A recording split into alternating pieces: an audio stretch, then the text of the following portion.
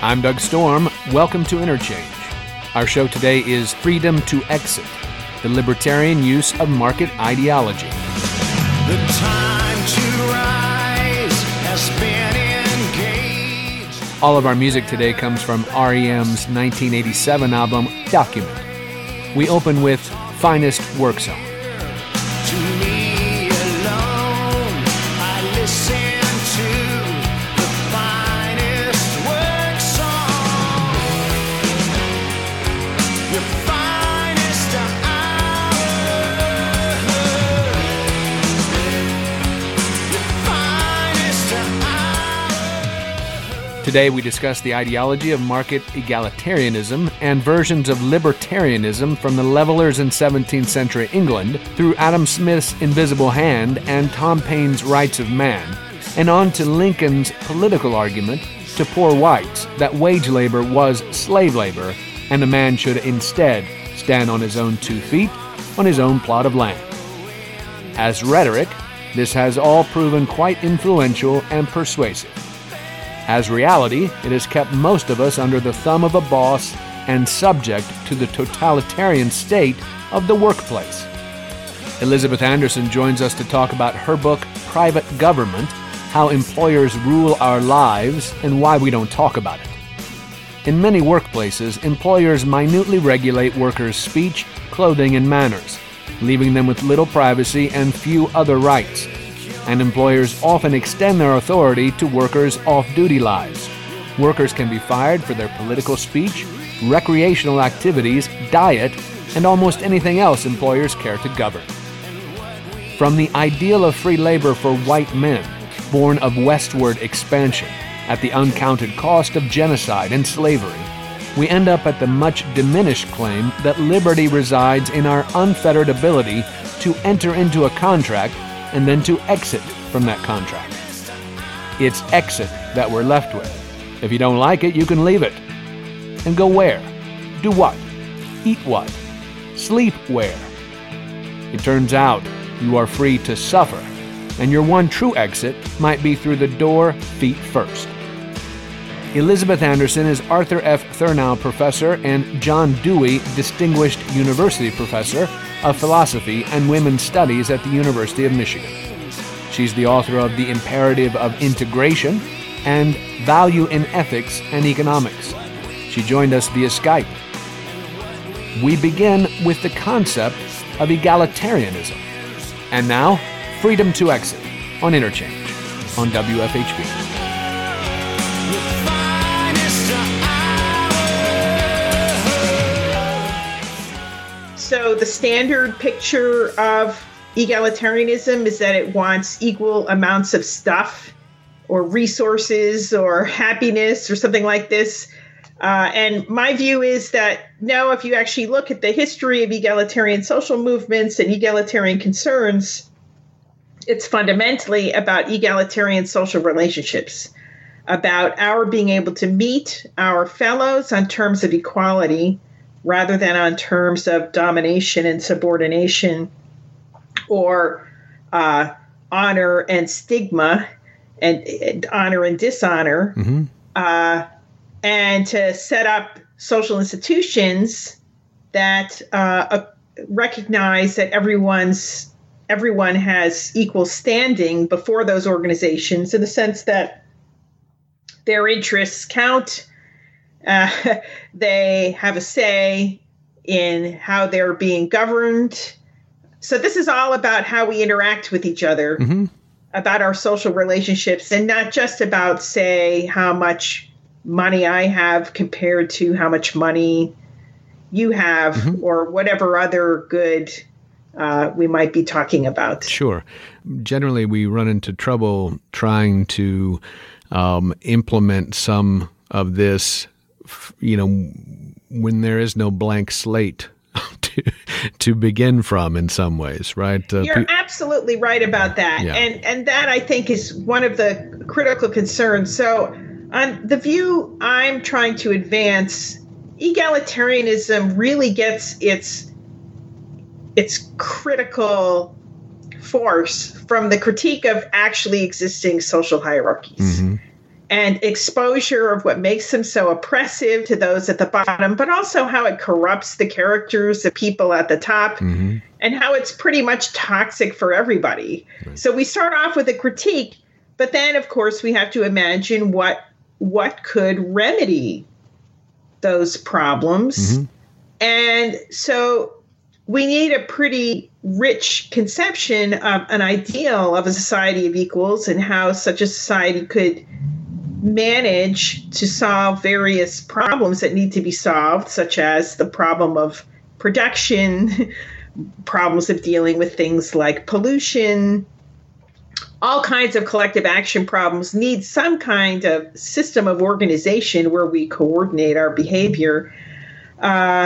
And the idea is that egalitarianism is constantly reworking ideals of a society of equals. So it's not a fixed picture that you can define in advance that will be true for all time. That picture is constantly being modified under pressure. Number one, the pressure of trying to figure out how to solve the collective action problems that need to be solved. And number two, the fact that there are always some people who are really interested in instituting hierarchy by one means or another, and they're very creative in the techniques they use to reinstitute hierarchy. And so our conception of equality and what's required to press back against that also has to be evolving over time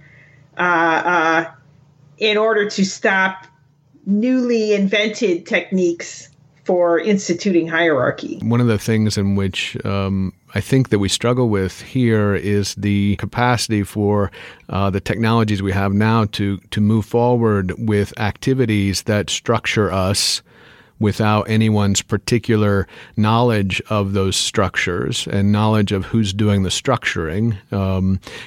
That's one of the issues that we run into, is that our particular economic environments move forward so quickly that life happens around us much further, much quicker than you or I can study it and talk about it and propose it. Already there are 7,000 other things being advanced.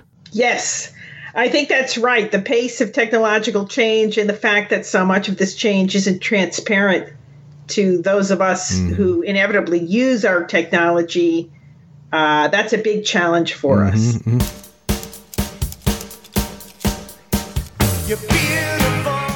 This is Doug Storm on Interchange. We're tracing the path of free labor and market ideology from the levelers to Abraham Lincoln with philosopher Elizabeth Anderson.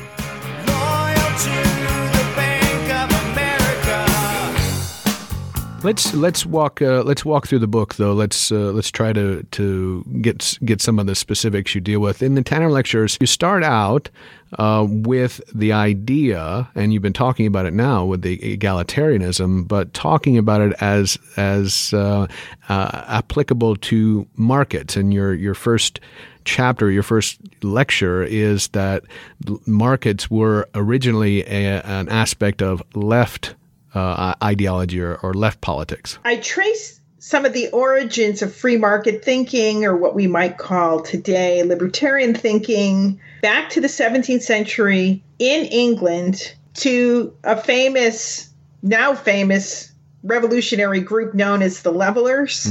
So they were Republicans in the small r sense. They wanted to get rid of the monarchy. They wanted to get rid of the aristocracy, and have equal rights for all citizens, at least the male citizens.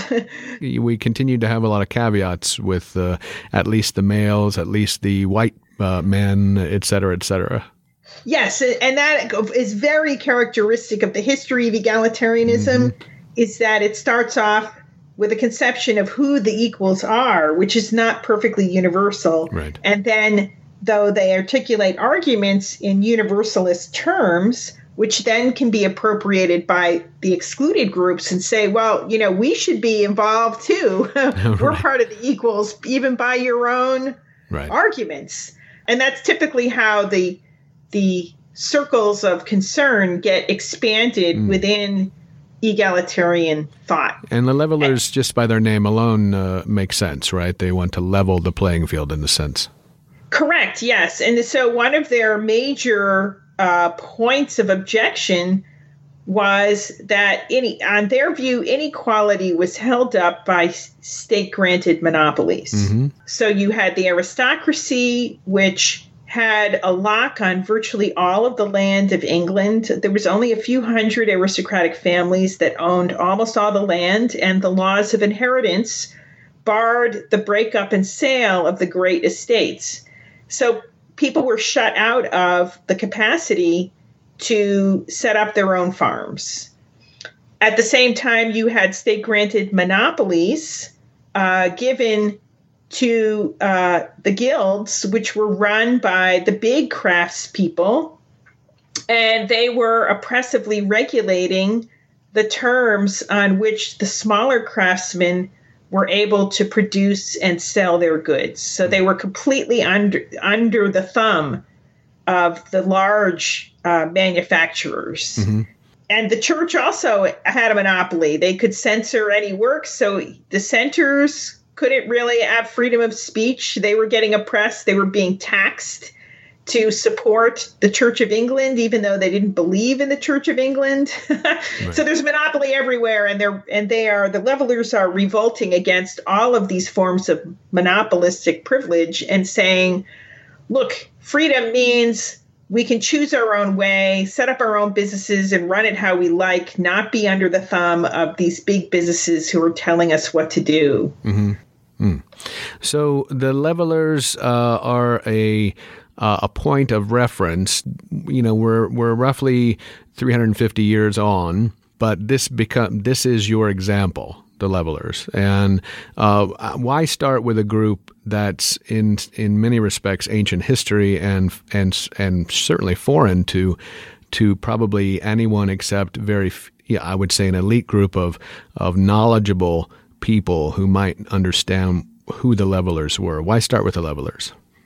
Well, I do trace the origins of free market thinking to them. They were really strong free traders. And here's a point at which we can see egalitarian thought converging with free market thought and the advancing of free markets as an egalitarian ideal. But of course, that idea continues later in intellectual history to people who are, I think, known by the general public, people like Adam Smith, the great economist. He was also a great moral philosopher, and Tom Paine, the great American revolutionary. And finally, I trace this tradition of free market thinking all the way up to Abraham Lincoln and the founding of the Republican Party in the United States. They are all on the same page. They want free labor,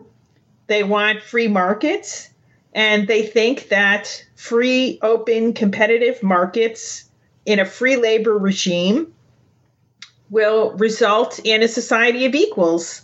And their thinking is that the only thing that allows massive accumulations of property and capital, whereby the wealthy then get to dominate everyone else, they think that what props up that system is state-granted monopolies of one sort or other, or other kinds of oppressive laws, such as laws supporting chattel slavery and other forms of involuntary servitude like indentured servants and debt peonage. They oppose all of that. They think that free labor and free markets, the abolition of monopoly, will lead to a system in which the most efficient producer will be the individual sole proprietor who works his own capital, whether that's land or whether that's a little craft shop.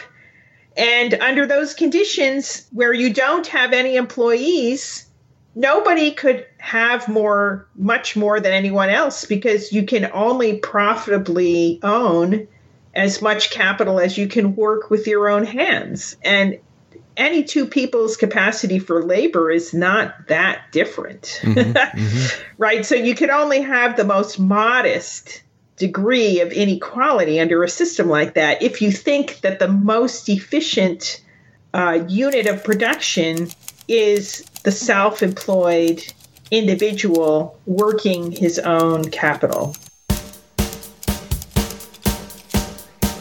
You're beautiful, more beautiful than me. It's time for a break. This is Exhuming McCarthy by R.E.M. More with Elizabeth Anderson on the path from egalitarianism in the marketplace to the chains of wage labor when Interchange returns on WFHB.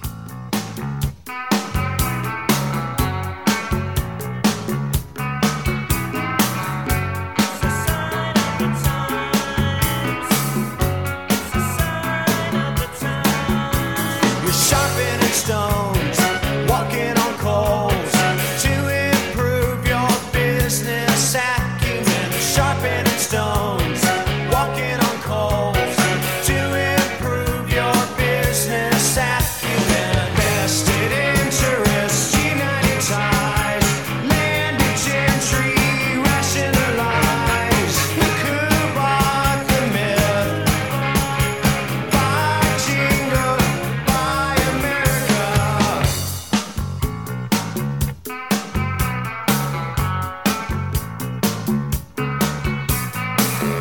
It's a sign of the times. It's a sign of the times. You're sharpening stones, walking. Welcome back to Interchange. I'm Doug Storm. In this segment, Elizabeth Anderson pinpoints the Industrial Revolution as undermining the supposed egalitarianism of market ideology. Undecided, enemy mad. I'm addressing the real politics. When Adam Smith is writing, is there no Wedgwood yet? Are there no factories yet who are? I mean, I know that the pin argument. There's a factory of 10 employees. So somebody's in charge. There are hierarchies. There are people who own more capital than others, and there's what seems like an idealization of this thing you're talking about: free labor and free markets. Yes. So remember, Smith is writing about England, and let's keep in mind that a factory of 10 doesn't have that much of a hierarchy compared to a factory of hundreds. So Smith was writing at the threshold of the Industrial Revolution. The first inventions, like the spinning jenny, had just been produced. People had no idea that this would result in the oppressive factory system that really came into being a couple of decades after Smith was writing. And also, so Smith was also writing in a system where there was monopoly. So he thought you get rid of monopoly, right? And you'd have even smaller scale units of production. So large chunks of the wealth of nations are devoted to the argument that the most efficient farming system will be the yeoman farmer, the farmer who owns his own land and farms it himself, with the help of his family and so forth. Maybe you'd have a farmhand every so often, but it would be a temporary and transient arrangement because eventually that farmhand would earn enough money, save enough money to buy his own plot, if only you had a free market in land. And the empirical evidence for this was actually found in America. So one thing to keep in mind is that if you look overall in the world economy, back around 1776, 95% of the global labor force was unfree. They're either slaves or indentured servants or, debt peons. They're under some unfree labor regime, except for America. Now, America, of course, did have slaves, but if you looked at the free population, you had unprecedentedly high rates of individual self-employment. And it was genuinely true for a typical free white man in America at the time that wage labor was only a temporary condition back in Smith's day, back at the time of the American Revolution. And they would very, very rapidly move from wage labor to owning their own farm. Mm-hmm. And Smith looked over to America and he thought, yes, that's due to free markets. You have free markets in land. There's no monopolies. And if only we had that in Europe, then everyone would be self-employed in Europe. And self-employment represents a kind of ideal of both freedom and equality. People are free when they're self-employed because they don't have to answer to a boss. They don't have to take anybody's orders, but the orders they give themselves. So they're totally autonomous. And they're also equal because you can only own enough capital as you can profitably work with your own hands. And because people's capacity to labor isn't that different, everyone is going to be basically equal in wealth and hence equal in standing, in social esteem, and people will interact with each other on the market as equals, equally recognizing each other's dignity and standing before the others, nobody expecting or feeling entitled to have anyone else bow and scrape before them.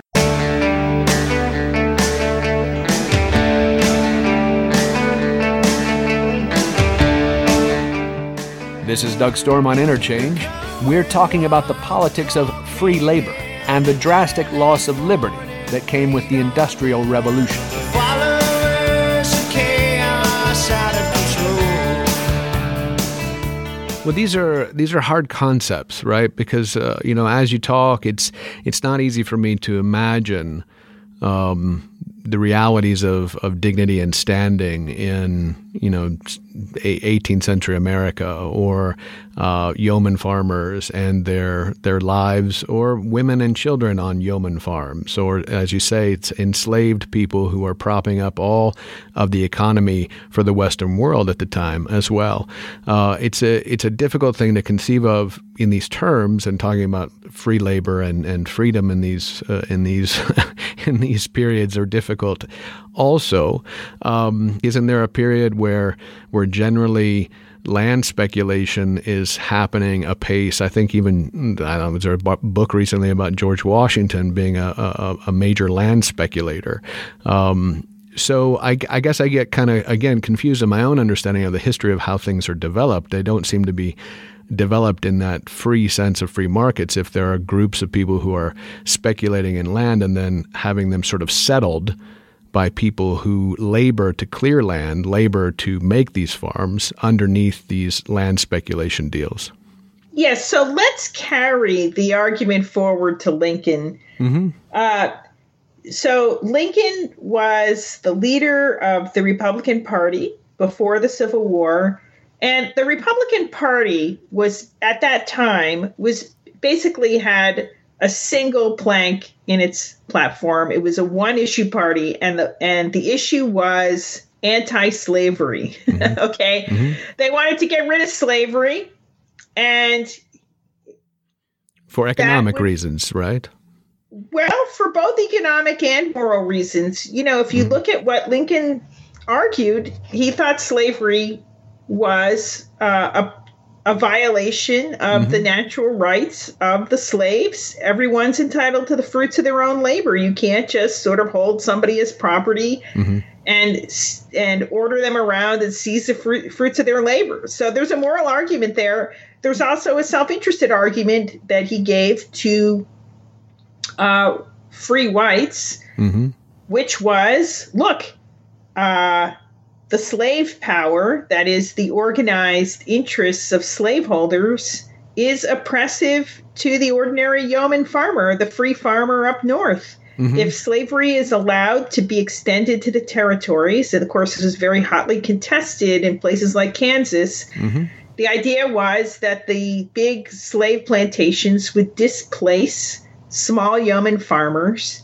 and they would be locked out of opportunities for their own advancement. And they would also be stigmatized because they're working with their hands just as slaves were. So labor would become manual labor would become despised. And Lincoln said, just look at the South, look at the farmers in, say, Appalachia, who were poor and despised and had no political power because the slave owners ran the whole show and they shut out poor whites from opportunity as well. So free labor was a deep idea. And we should remember that by contrast with Europe, when Europeans visited the free states of the United States, they were shocked at the levels of social equality that existed in America in the first half of the 19th century. And this was manifest in American manners.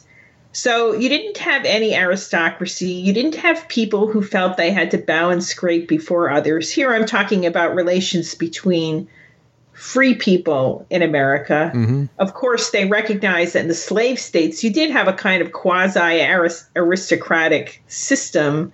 Even though there were no titles of nobility, the slave owners, the large slave owners, definitely acted like they were a superior class. But in the free states, Europeans were just overwhelmed. They were overcome by the casualness and the egalitarian manners of Americans.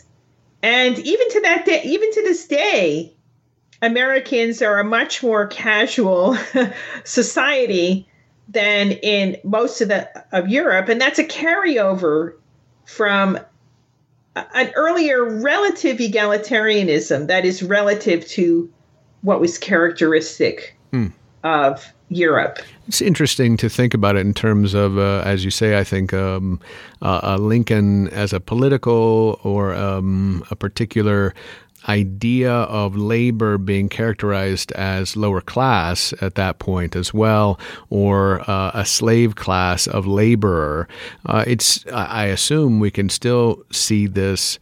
I don't know how this fared as an idea, because it seems to me that's still a class issue in this particular society, that labor is still conceived of in those terms. Obviously, our politics continues to do it, but it's I guess part of the difficulty within this book itself, or within this argument, is that you're attempting to argue that markets, at least on some level, offered an opportunity for leveling at least a particular class, a particular person, a particular way in which some people were offered more equality or more opportunity. And this had to do with markets. That's the general tenor of that first lecture, right? Yes. Now, of course, these had to be competitive markets, and it was all founded on the hypothesis that the most efficient producer would be the self-employed individual who owns just enough capital that he could operate just with the labor of his own hands and perhaps that of his family.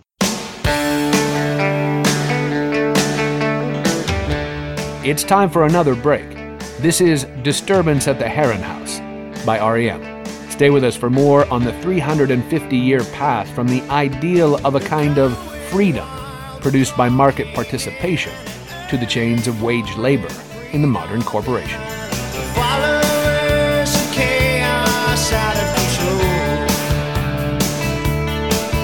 The number and the monkeys and the monkeys. The followers of chaos out of control. The call came in to Party Central, meeting of the green symbol. Try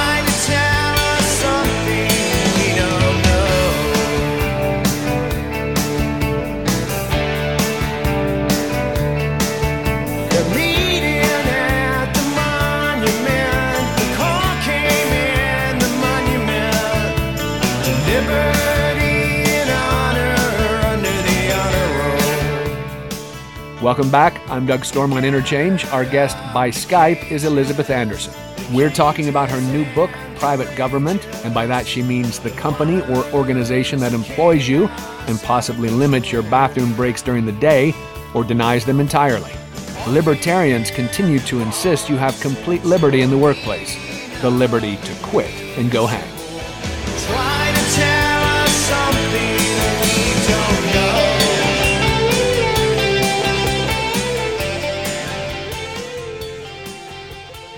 Yeah, so we run into realities, right? We run into the idea that you can, again, talk about a thing that sounds good, but in truth, it's not that way. So how do you apply this idea to the city? You know, how does Lincoln's idea apply? How do markets that are, I guess, based on the idea that you can go out and be free on land in a way that you can sustain yourself, right? This is subsistence life. This isn't anything else.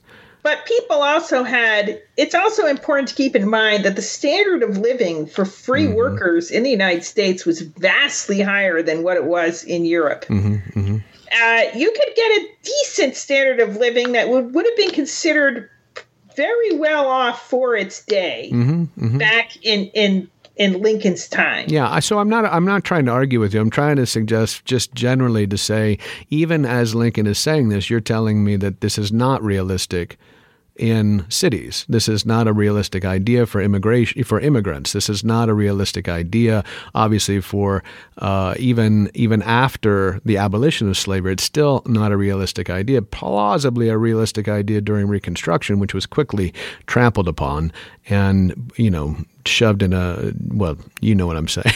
Yes. So, these things still seem like idealizations of your freedom to subsist.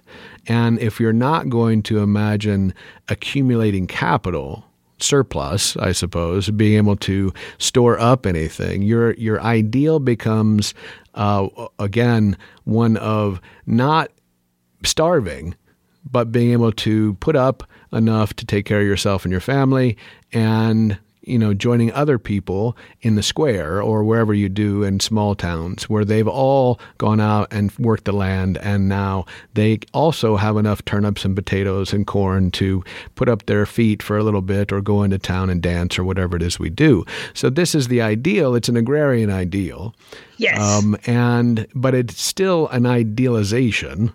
Yes. And it never perhaps was a realization for most people. But the ideas are what you're talking about, and you talk about this in your book as well. So if we move to the point you make about the industrial revolution kind of amping up all of life, moving very quickly from the agrarian ideal into industrial processes and how that immediately changed everything. Yes. You then have to realize that market ideal, that egalitarian idea of opportunity in labor has vastly changed. Absolutely. And what I say is that the critical thing that changed with the Industrial Revolution was economies of scale. So you have massive new technologies, the spinning jenny, ironworking, railroads, and so forth. All of these things require massive amounts of capital that had to be worked with many hands. And at that point, with huge concentrations of capital, free markets and competition is not going to lead to a situation in which the most efficient producer is the self-employed individual. It's going to be a big factory owner who outcompetes everyone else. And that factory owner is going to have huge concentrations of capital that need a lot of hands to work it. And so that factory owner is going to have a lot of wage workers to work that capital since he can't work it all by himself. So what I'm arguing is that this free market ideal, born out of a sentiment in favor of both freedom and equality, which made a certain degree of sense before the Industrial Revolution, becomes manifestly absurd once the Industrial Revolution happens. Right.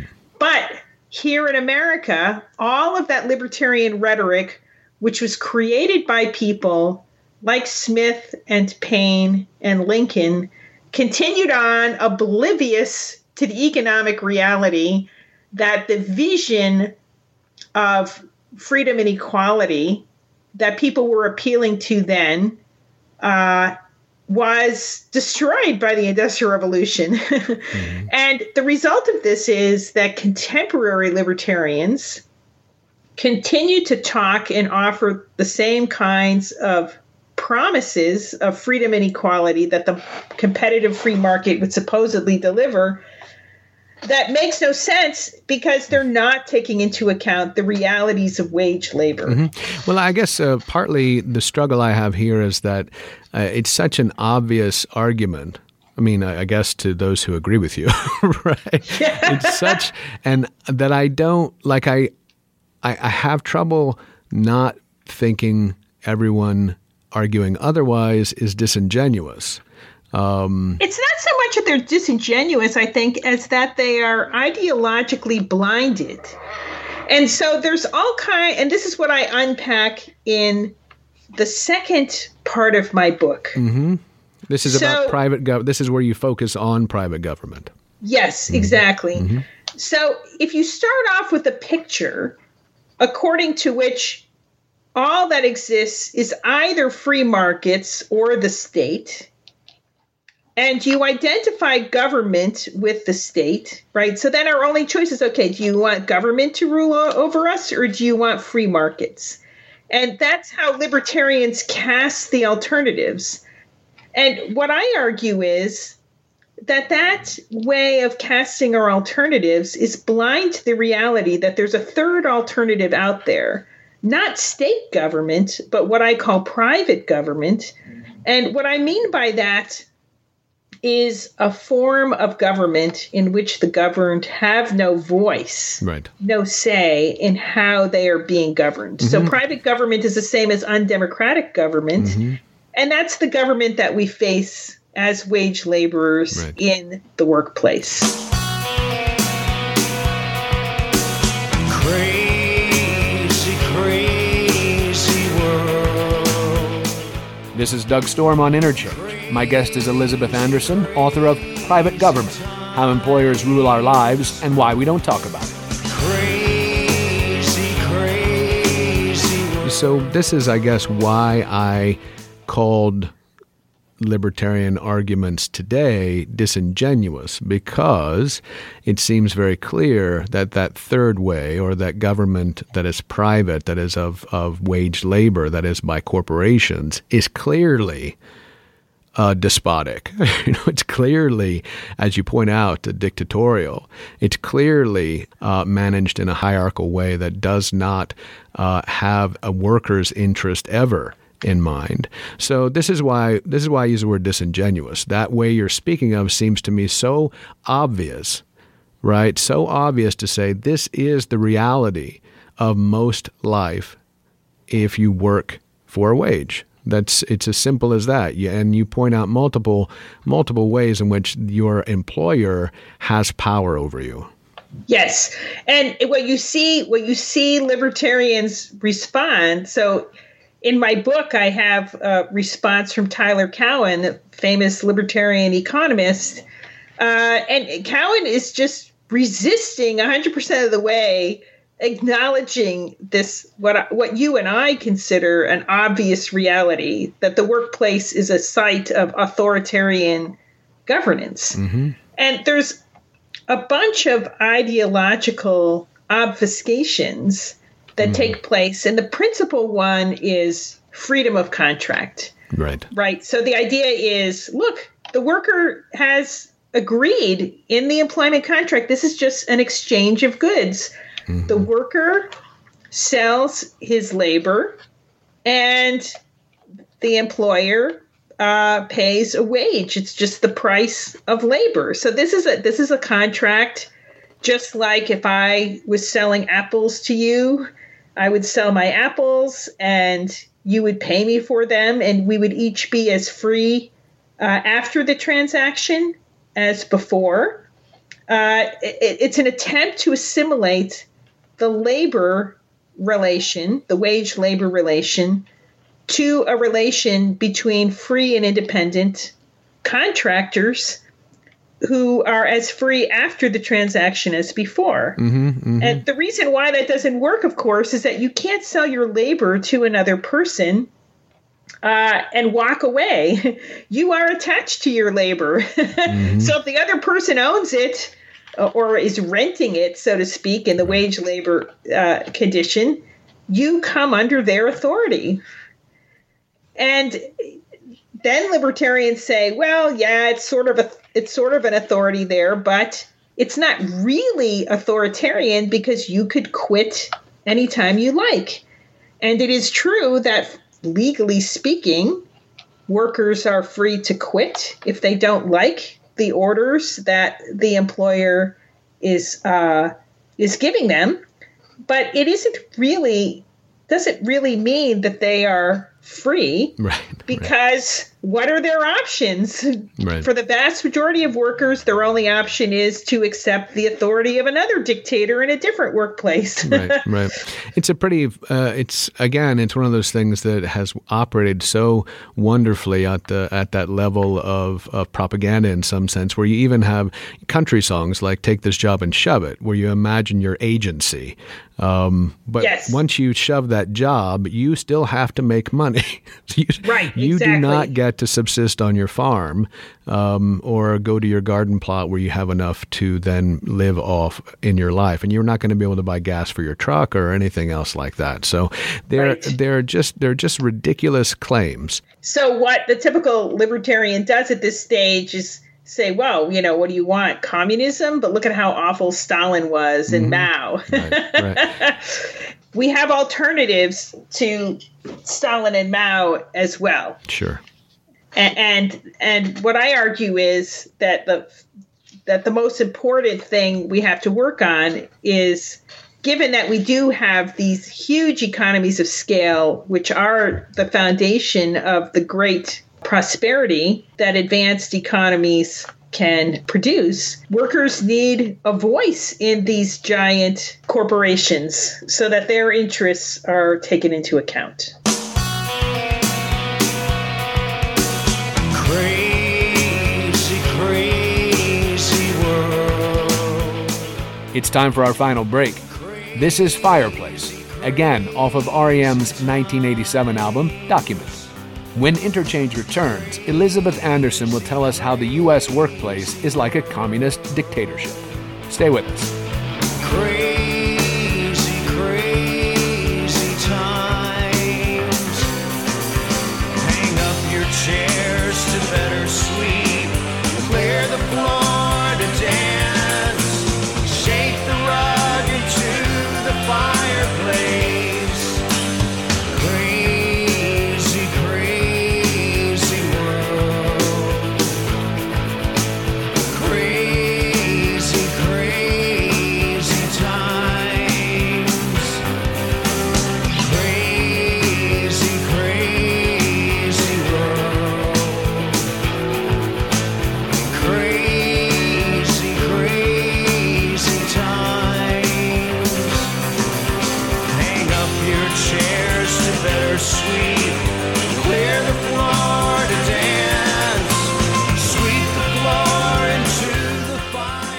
Welcome back. I'm Doug Storm. This is Interchange.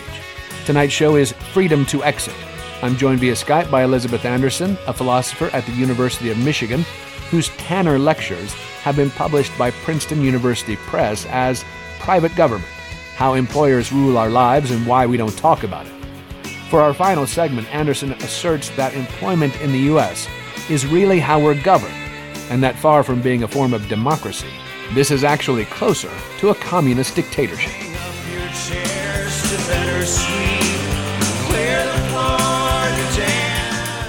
We don't know how to practice politics anymore. I would suggest that this workplace scenario that you're we're discussing here is a way in which we forget to be political or are unable to be political, or not trained to be political because we live within that dictatorial relationship. You cannot be political at the workplace. And, that's the idea behind unions as well, as a way to become political within the workplace environment, I suppose. This is further interesting. We had a conversation just last week on the political prisoner, and one of the ways in which the political prisoner has to make a life that matters is to continue to be political within the prison. Yes. And this is kind of the same situation where we're suggesting, or you're suggesting, and I'm agreeing wholeheartedly with you, that the workplace is not too dissimilar from that prison situation where you are entirely given over to it. It's become one of those total institutions. Yes. And in fact, if you look historically at the invention of the factory and the whole concept of factory management, you can trace it back to Bentham's Panopticon, his famous model prison, where everyone would be under constant and total surveillance and consequently be subject to a form of discipline from the fact that they knew that they were being constantly monitored and could be sanctioned for any violation of rules. So Bentham actually wrote a famous, or perhaps notorious, work, not only extolling this as a model for prisons, but extolling this prison ideal of a total institution to workhouses for the poor, ordinary factories, hospitals, schools, orphanages. He thought this is a great model for organizing human activity because he thought it would be totally efficient. Well, not only that, but it would be moral. Yes, because everyone would be right. They would be cooperating under a supposedly benevolent government. Unfortunately, under duress, under stress and duress. Yeah. So it seems to me, again, that we come up against this truth, or these sort of historical, again, what I think are obvious situations. And even if you imagine Bentham having, and you read any number of things about Bentham as being a good-hearted person, or to being, having good intentions, right? We can imagine this to be true, I guess, but you cannot look at it without reeling back in horror, at the same time recognizing that has come to fruition. I wouldn't say that Bentham's Panopticon is completely accurate. We're pretty close at this point. In some industries, it is pretty close. I would say that there is variation in how awful workplaces are. Some of them are definitely on the totalitarian end of things, but not all of them. I think University of Michigan is not so bad. Well, you're in one of the few places. This is also an interesting aspect of life now, right? We've had other people on basically to talk about this sort of strength of university economies, like there are towns in America who are not failing because they have universities in them. The university is an economic institution that has done pretty well, but it's one of the only ones. Well, there are others. You got high tech. You have the healthcare system, which has its ups and downs, but there's actually quite a lot of fulfilling work that you can find in healthcare, as well as an awful lot of scamming. I'd worry to talk about healthcare in terms of markets, in terms of trying to decide what things should or shouldn't be commodities. I mean, labor is not a commodity, yet it's talked about as if it is. If I'm going to sell a thing, it's a commodity I'm selling. If I have to sell my labor, it means I'm selling myself. These are all problematic things. If I'm going to have to sell health, or buy health, basically, these become difficult things as well. Markets don't seem to be designed to do very many things in a way that you would say it does sustain human flourishing. You could say they are good things for particular items that can be commodified or called commodities that we'd all agree on. this apple, as you say before, this thing we make may be a commodity, but at the same time, my life, my health, my ability to get up in the morning and put my hands to a plow, these things are not commodities. And that's, to me, it seems to me, one of the singular confusions, intentional in some ways, I would guess, a singular problem for trying to understand how markets might actually be useful. Yes. I think markets are very useful for lots and lots of things, but you are quite right that there are some core areas where just leaving things up to the market doesn't work very well. And certainly with respect to labor, that's true. And also, I think we've done enough experimenting with markets in healthcare to really start wondering at least whether the attempt to make healthcare something that's just a commodity is worth all of the horrible costs involved.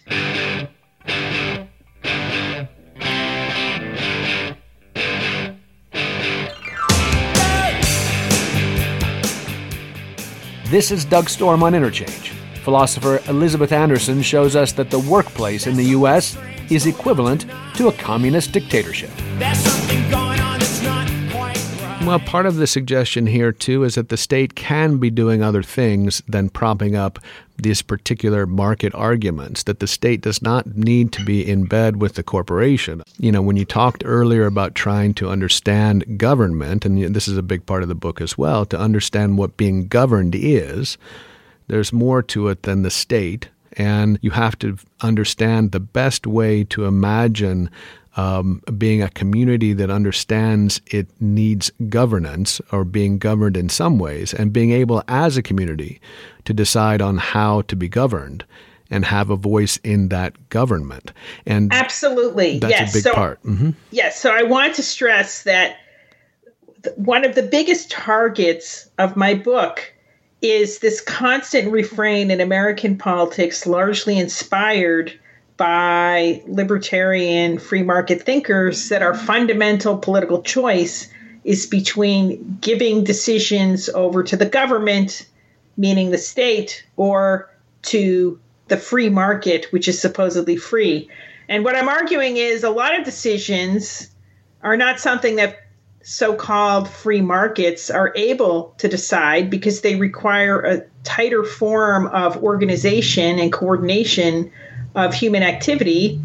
They're decided by government one way or another, whether they're the private dictatorial governments of the firm or the democratic government of state, local, and federal government. And so deep down, most of our political choices are not between free markets and government, but rather between democratic government and dictatorial government. One of the things that I'd like to I think end on is the difficult understanding of institutional creation or institutions as society builders, in the terms of sort of going against liberalism as a way in which you have to recognize you're not a single individual ever.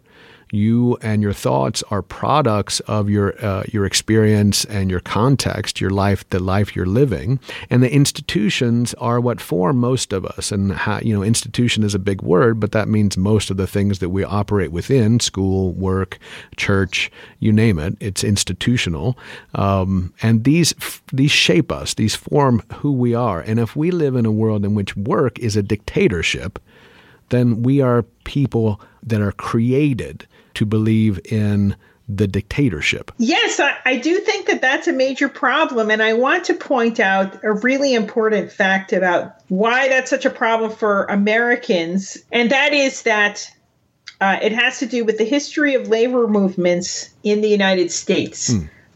Uniquely, among the rich countries of the world that industrialized first, violence against people involved in the labor movement was extremely high in the United States. Mm-hmm. Massive resistance by corporations to the labor movement and labor unions has always been a central defining feature of American labor politics. Yes. Whereas in Europe, the labor movement was far more successful. And to understand that, you have to see that even though rates of labor unionization are not necessarily all that high in places like France and Germany and other peer countries, the power of the unions in those countries cannot be measured just by the percentage of people who are members of labor unions, because those labor unions get to negotiate wage contracts and benefit contracts for people who aren't union members. And a lot of labor negotiations are industry-wide, whereas in America, they're firm by firm, shop by shop. Mm-hmm. And that fragmentation of the American labor union movement and its small numbers and their lack of power has also, and of course, their radical decline over time. At the peak of labor unionization in the United States, only about a third of American workers were represented by a union. Mm-hmm. Now, in the private sector in the United States, it's less than 7% are unionized. So there's one of the most important contributions that labor unions have made, both in Europe and in the United States, was to keep up the consciousness of workers and make them aware of these issues collectively and give them a collective voice to articulate complaints, which they can do without fear if they're backed up by a union, but which is they can't really do freely if they're not, because the moment they pipe up and say anything, they're fired. Right. So we see, for instance, in the United States, 70% of employees who complain about sexual harassment at work face retaliation. Okay. Mm-hmm. Everybody knows this, which is why they all shut up about it. Mm-hmm. So workers suffer massive abuse, but a lot of them are keeping quiet about it because it's dangerous to speak out. It's just like a totalitarian regime.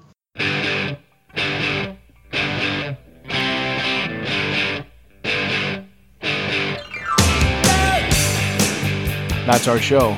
Thanks to Elizabeth Anderson for joining us today to talk about her new book, Private Government, published by Princeton University Press. We'll close with Strange, a last selection from R.E.M's document, released in 1987. Next time on Interchange, 1968, beneath the paving stones, the beach. Indiana University is hosting a festival and symposium intended to explore the intellectual and aesthetic legacy of 1968. During its 50th anniversary year. Programs focus on the events that occurred in Paris, Chicago, and Prague of '68, and examine their relationship to and resonance with current struggles in the U.S. and around the world. 1968 on the next Interchange, Tuesdays at 6 p.m. on WFHB. I'm Doug Storm. Thanks for listening. I produce Interchange. Rob Schoon is assistant producer, and Bryce Martin is our studio engineer. Executive producer is Wes Martin. Stay tuned for the Jazz Menagerie coming up next on your community radio station, WFHB.